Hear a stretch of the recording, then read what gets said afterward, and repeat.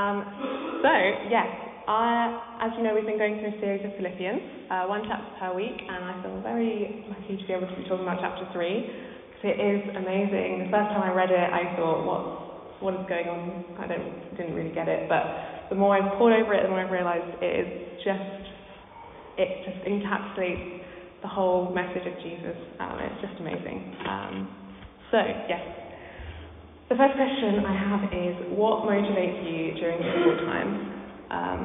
During the writing of Philippians, Paul was objectively having a very hard time because he was in prison, and the Philippians were also having a hard time being persecuted for their faith. So this letter is Paul's encouragement to them. So today we're going to talk about chapter 3, which is split into two main sections. The first half, which you can see on there, is where Paul explains why everything he once thought was valuable and all of his efforts in the past to please God were now worthless when he knew Jesus. But we'll come back to that later. And then the second half of it is where Paul instructs the Philippians how to carry on when times are hard. And that is by forgetting everything about their former life and looking ahead to their future hope. So his instruction to them was this: but I focus on this one thing, forgetting the past and looking forward to what lies ahead. I press on to reach the end of the race and receive the heavenly prize for which God, through Christ Jesus, is calling us. But before we look at what Paul says the prize is, I wonder what your future hope is. What do you press on towards? What do you think happens when you die? What is this heavenly prize all about? Is it something worth pressing on for when times are tough? So, for many people, life after death looks like a variety of things. Depending on your beliefs, that might be reincarnation, paradise, enlightenment, becoming a drop in the boundless ocean of the divine. And then, inside and outside church, there is an understanding of the Christian heaven that goes something like this. If I'm good, when I die, my soul immediately floats up to heaven, where I meet Jesus at the pearly gates. We are all hanging out together in the clouds. Everything is complete bliss. All my problems have disappeared, along with my body, and I am now spirit, finally at rest. Maybe I'm even watching the events of the world on my heavenly projector, sending little signs to my relatives to show them that I am still there, watching over them. I wonder how similar that sounds to your idea of life after death. Well, I think these images are nice. They might get you through the day, but they are essentially meaningless. They don't have a real foundation. I couldn't care less about going to heaven if that's where heaven is. Not only does it sound dreadfully boring, but it's not the kind of heavenly prize that Paul is talking about. So, where are we at now? We all know there is something not right about this world. The pain and the suffering are too brutal to bear. Evil abounds, and even the things that have the potential to be good seem to be poisoned and disappointing. Corrupt systems remain in place. The powerful take advantage of others. The rich abuse the poor. People create constant divisions between themselves. And in your own life as well. Whether you follow Jesus or not, you wake up every day knowing that you were made for a purpose, something bigger, but you can't quite see what the point of living is. You think you have friends, but they keep letting you down. Maybe you have constant headaches, exhaustion, or more serious, a lifelong disease or disorder, cancer, no cure in sight. You feel weary and heartbroken. It's so obvious that this world needs a doctor, and in those low points, the idea of escaping into the divine nothingness, eternal bliss, saying goodbye to your problems, does sound kind of appealing. But when you're in the park with the warmth of the sun hitting your face, hanging out with people you love, when you finally cracked a big problem at work and everything is just falling into place, and you're having a weekend lie-in and the sun comes in through the cracks in your curtain, when you finish climbing a mountain and your body feels amazing and you've accomplished something and everything looks so beautiful, when you're hugging a loved one after not seeing them for ages. In those moments, the idea of escaping the physical world would never even cross your mind. In that moment, you are so very human, and you know that it is good. The true Christian hope, the one that Paul is talking about, simultaneously answers both of these things: that which makes you delight in being alive, and that which makes you wish you never had to live. So, Paul elaborates on the details of his heavenly prize here in verses 20 to 21. He says, But we are citizens of heaven, where the Lord Jesus Christ lives, and we are eagerly awaiting for him to return as our Saviour. He will take our weak, mortal bodies and change them into glorious bodies like his own, using the same power with which he will bring everything under his control. Whew. So good. But let's break it down. So first, it says, we are citizens of heaven. When you look at the world in despair at its brokenness, the idea of being a citizen of heaven, of not truly belonging here on earth, but instead belonging in this perfect place elsewhere, is comforting. But we have our idea of citizenship all upside down. So Philippi was a Roman colony, and it had been for some 80 years. It contained families descended from the original Roman colonists, as well as retired Roman soldiers. The Philippian colonists were proud to be Roman. They modelled their life after how things were done in Rome as much as possible. They even worshipped Caesar as Lord.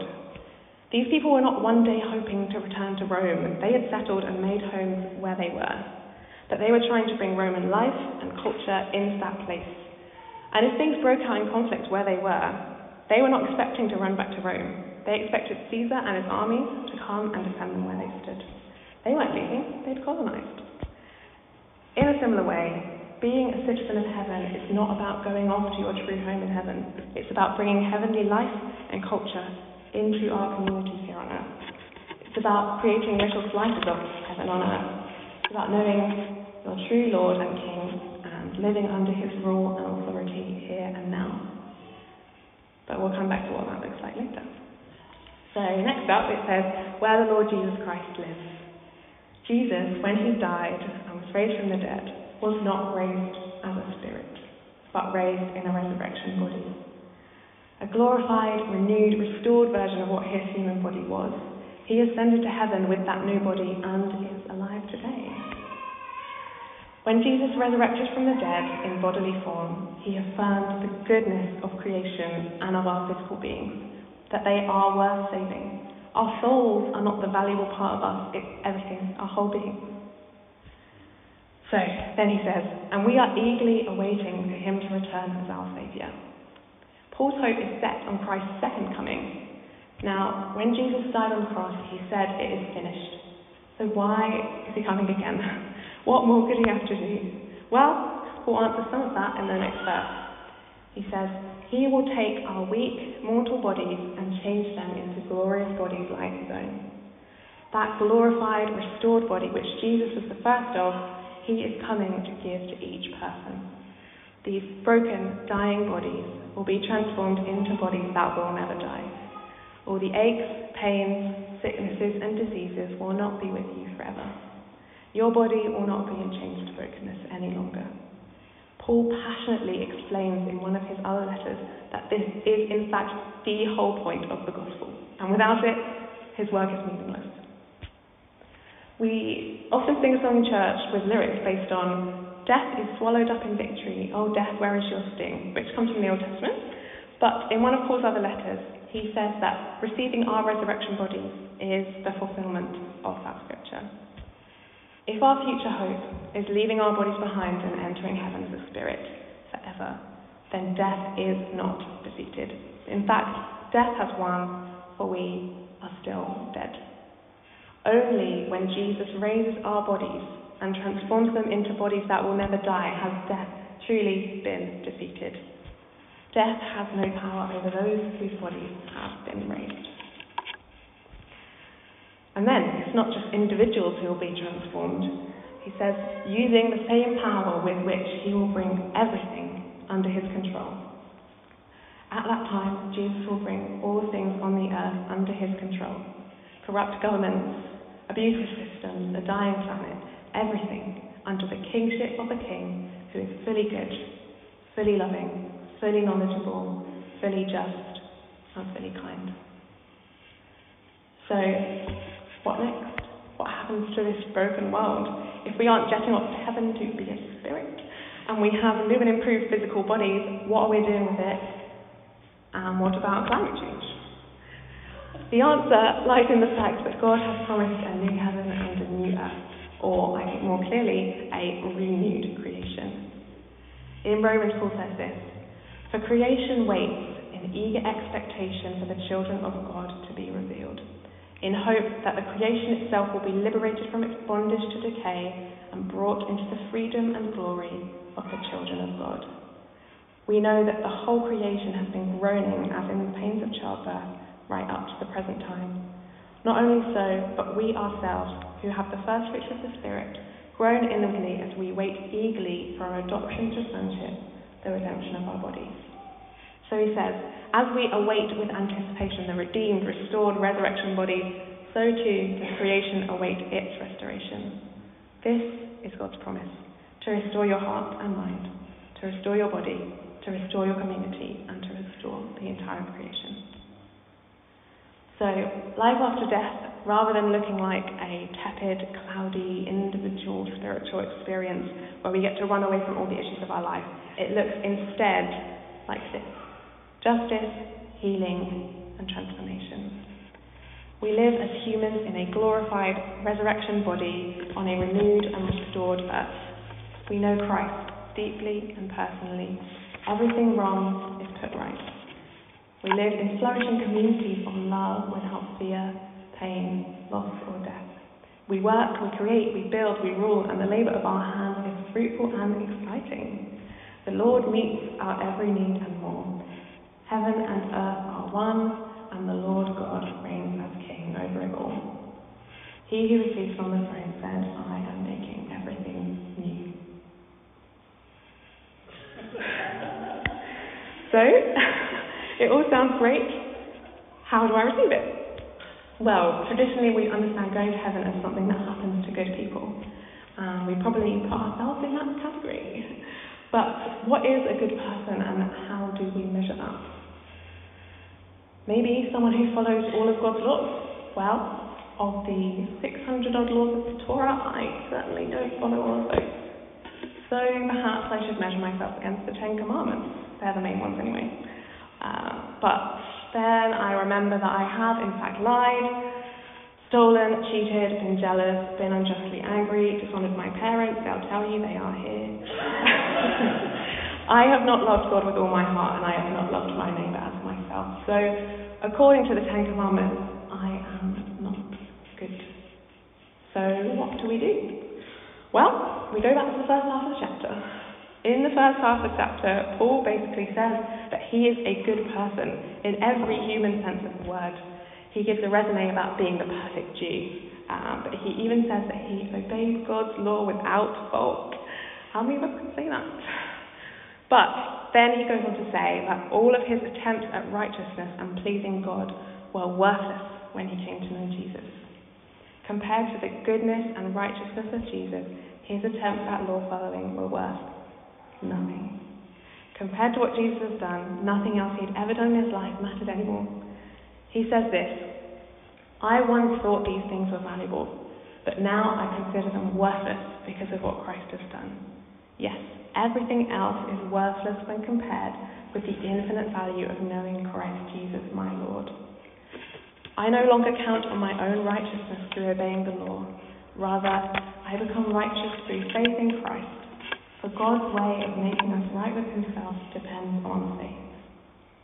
When Jesus lived the perfect life of true goodness, died on the cross and rose from the dead, he opened the door for this eternal life to all people.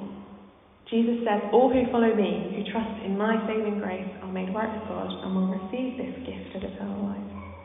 Your good and bad deeds will not be measured against each other to see if they come out net positive. You will not be measured against the 600 laws of the Torah to see if you qualify as a good person. You will not even be measured against the Ten Commandments.